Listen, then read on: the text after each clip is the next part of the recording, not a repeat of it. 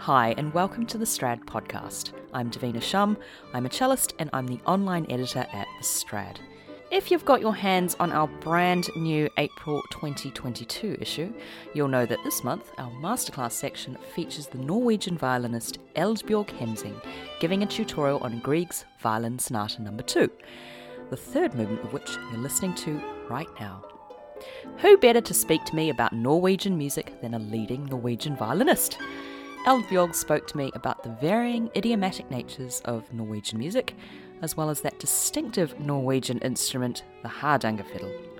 So much of Norwegian folk music tradition is passed on through conversation, which I'm very pleased to say the podcast is the perfect medium for doing so.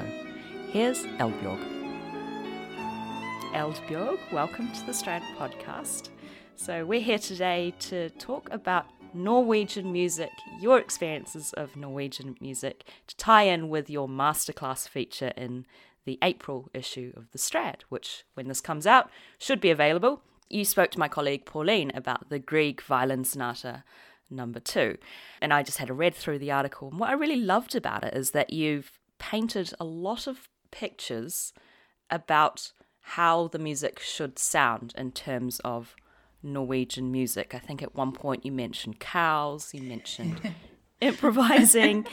So, how do you describe the sound of Norway to someone who's not Norwegian? What does Norwegian music mean to you? Well, first of all, thank you so much for having me on your podcast. It's really exciting.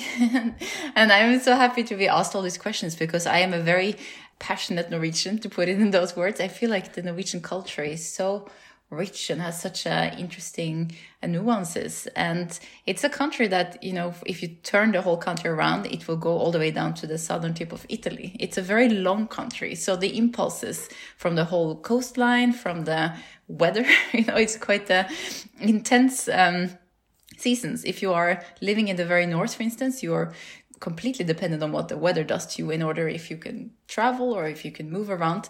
So I think that also had such a big impact on culture and how you view music in particular. As you mentioned in the sonatas, there are a lot of natural and nature elements, and a lot of things that I think probably is also part of how I grew up, is how I view it, because those are some of the references that I have. But Grieg's music, it was taken so much from folk music that was in the country. And when he was studying, he was sent to Leipzig to have a proper training, very German, the whole Lied traditions, all those things. And when he returned back to Norway, that was primarily the way he composed.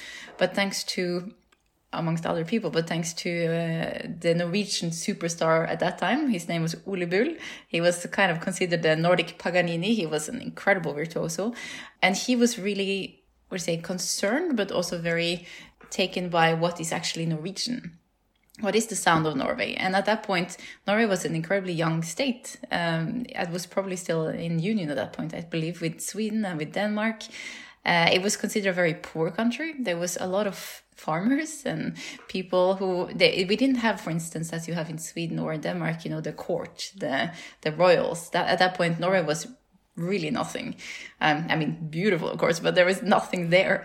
And so it became a huge awakening as to what is really Norwegian and what you define as Norwegian. And Ole Bull, he was very helpful to Edvard Grieg in the sense saying that you shouldn't compose as you learn from other people. You really need to find the sound of this country. So what he did was to listen to folk music, listen to people who had kind of protected that lots of the traditions. And as I mentioned earlier, Norway is a very wide and long country, and there's a very, very big difference in both how you speak, but also what the people are like from the very north to the very south. And we're talking now like mid-1800s. Of course, it wasn't that easy to travel. You couldn't just, easily get anywhere. And so Edvard Grieg, instead had to look for collectors, people who traveled around and would collect tunes and other kind of sounds from the country. And a lot of this came also from the national instrument, which was the hardanger fiddle. The reason it's called Hardanger fiddle is actually because it was found in the area Hardanger with all the deep fjords in the west coast. I think it must have been the end of 1600 or something like this. That's why it's called the Hardanger fiddle. And he used a lot of this tonality you find in this instrument and directly transcribed it, and of course made it his own musical language. But it was, we can find so many of these elements in his music. And to me, the second sonata is the most Norwegian sounding because it has the rhythm you find a lot in folk music, and it has also the tonality, and I think also the spirit in many ways. This very optimistic, very anything is possible kind of optimistic spirit. And that's also why it's so fun to play, because it is a very surprising sonata in many ways. The Hardanger fiddle was probably saying that completely wrong, but Hardanger fiddle is probably played in a setting very different from a concert hall setting, right? I mean, it's a folk instrument, and so do you sort of have to bring that kind of element of the environment into the music? It's definitely a very much an instrument that was used in specific settings. Like, for instance, it would be gatherings or weddings or, like you say, not really a concert setting. But there was also quite I would say, almost revolution when it comes to this. Also thanks to Willy Bull. I feel like I talk a lot about him, but he was really very important. And he was the first person who put a Hardanger fiddle player on the concert stages. And this person was called Müllerguten, and he became the first kind of person who was able to bring it from that kind of folk casual setting into an actual concert setting. And now, today, it's a very natural thing to play Hardanger fiddle on the concert stages and mix it with other genres. You have folk music and rock is a very famous combination, even pretty hard rock. And then you can also put it, of course, with classical music. And a lot of composers have very direct link to folk music. But the instrument itself is very delicate. It looks like a violin. It's just a little bit smaller. But instead of 4 strings, it has 8 or 9. 5 of those are underneath the 4 strings you would normally play on. So they just resonate. You can tune it up to, I think, 27 different ways, depending on... Oh my gosh. I know, it's a lot of tuning. It takes a lot of time. But it does depend on like what you play and when you play and what you want to play. So there's tuning for almost everything, I think. You have the troll tuning, which is very fun. Sorry, say again, what was that? It's called the troll tuning. Troll? Yeah, as in like the monster? Exactly. Okay. Just, casually like that. And then there is also the, the early dawn when it's between gray and blue. That's literally called gray-blue tuning. So like you have a lot of tunings that are very directly translated to the time of day. Oh, wow. Like you were saying before, the influence of the environment into the music. Exactly. If you don't get around so much in your very, very long country, you're going to be influenced by what is directly on your doorstep. Yeah. The Hardanger fiddle, it uses a lot of double stops, is that right? Am I right in thinking it's got quite a flat planing, so it's not as curved No, that's as correct. Violin, right? It's almost completely flat. So it is to be able to make the instrument resonate and get as many kind of strings in as you play. You play it almost like a Baroque violin in many ways, and that's ideally how you should have it, even with gut strings and stuff, which makes tuning even worse, believe you me. But that's kind of how it's supposed to be. And the instrument is incredibly beautifully decorated. It has mother of pearl around the edges, and every violin maker can make their own signature in making like all the traditional kind of patterns and stuff like that. And on top of the violin, there's a dragon head. Of all things. So I see. So on the scroll, there's like a creature. Yeah. And it's supposed to be protecting you and I think also the instrument from bad spirits. I feel like we all need that on our stringed right. instruments, especially when we're playing really, really difficult repertoire. Yeah. But I mean, I know you mentioned 27 different kinds of tuning, but do you play the Hardanger fiddle yourself regularly? Or is it just something that you channel into your own music making? No, I do play it fairly regularly, but I would say that playing classical music definitely takes way more time. But to me, it's very, very important to keep it alive because so much of the tradition is oral. Like you almost don't have anything written down.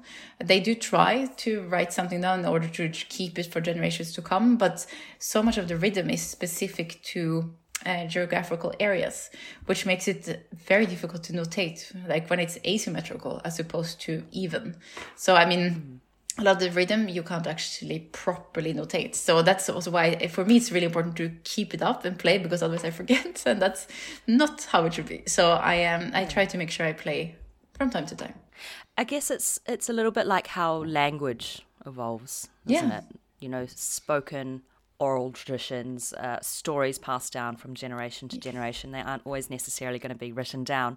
Certainly now, I just think about interesting challenges about how things are passed on via social media, but not necessarily in the old way of notating or writing down words. It's all emojis and stuff now. So it's sort of important just to keep conversations going so that people hear, so that at least there's this different channel of passing these traditions on, right? Absolutely. And this, I think, is the most important thing, is just to have it be heard. And like you say, whether it's stories or it's music or it's just, language, it needs to be used. Otherwise it will just kind of dwindle out, which would be quite sad. So it's important to do so. Yeah, keeping the tradition alive. I mean, we've mentioned Hardanger fiddle and we've mentioned Grieg, obviously, and Ole Bull. I think Grieg is the composer that most people would think of in terms of Norwegian composers straight away. What other Norwegian composers should people be more aware of besides Grieg? Well, there is quite a few. And of course, in that time frame, like the National Romantic, there is quite a big bouquet of people who wrote very, very beautiful music. You have Johan Halvorsen, and there's Johan Svendsen. And funny enough, actually, the second sonata by Grieg is dedicated to Johan Svendsen, who was himself a really good violinist. And he even wrote, I think, somewhere in the description saying that I dedicate this sonata to my friend Johan Svendsen because he's the only violinist who doesn't hate me. So that he got that one. Why did everyone else hate him? I think, I actually don't really know, but I wonder if maybe it was a bit of a feeling in a way, like he was, as a composer, maybe not everyone wanted to play his works, etc., etc. So maybe something like that. Who knows? A weird vibe. Yeah, something going on.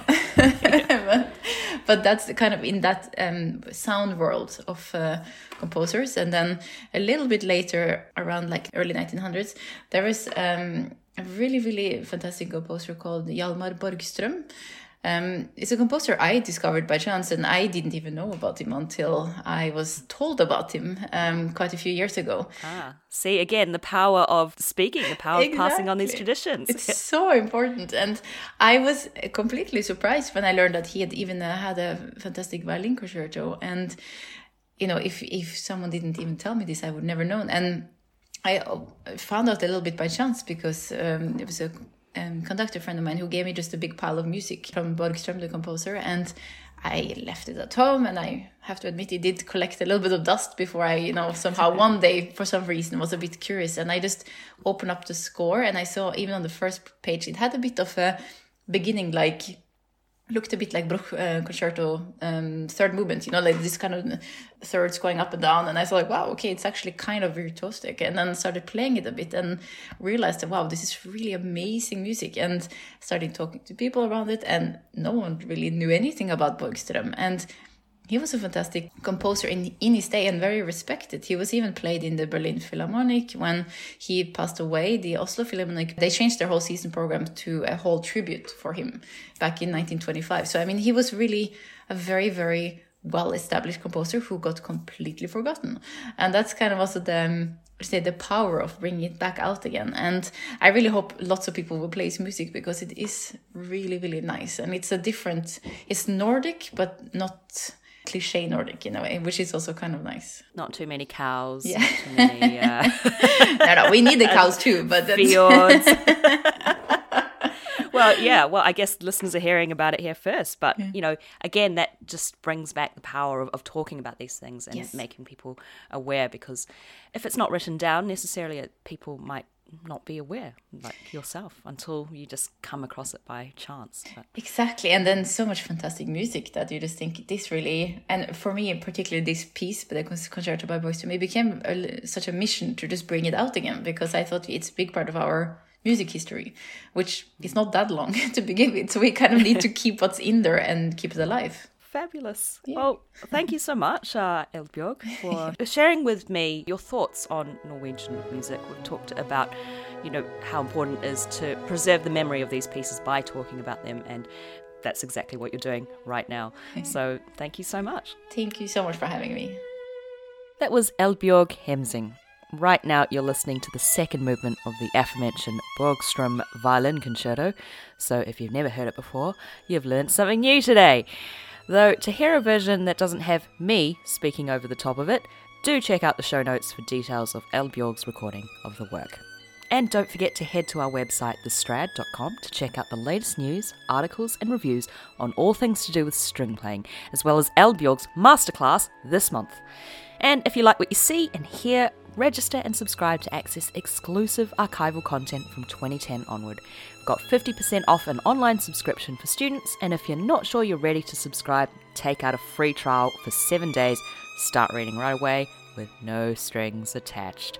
Also, if you happen to be on Apple Podcasts right now, give us a little review or a rating. Thanks for listening, and tune in again soon for another episode.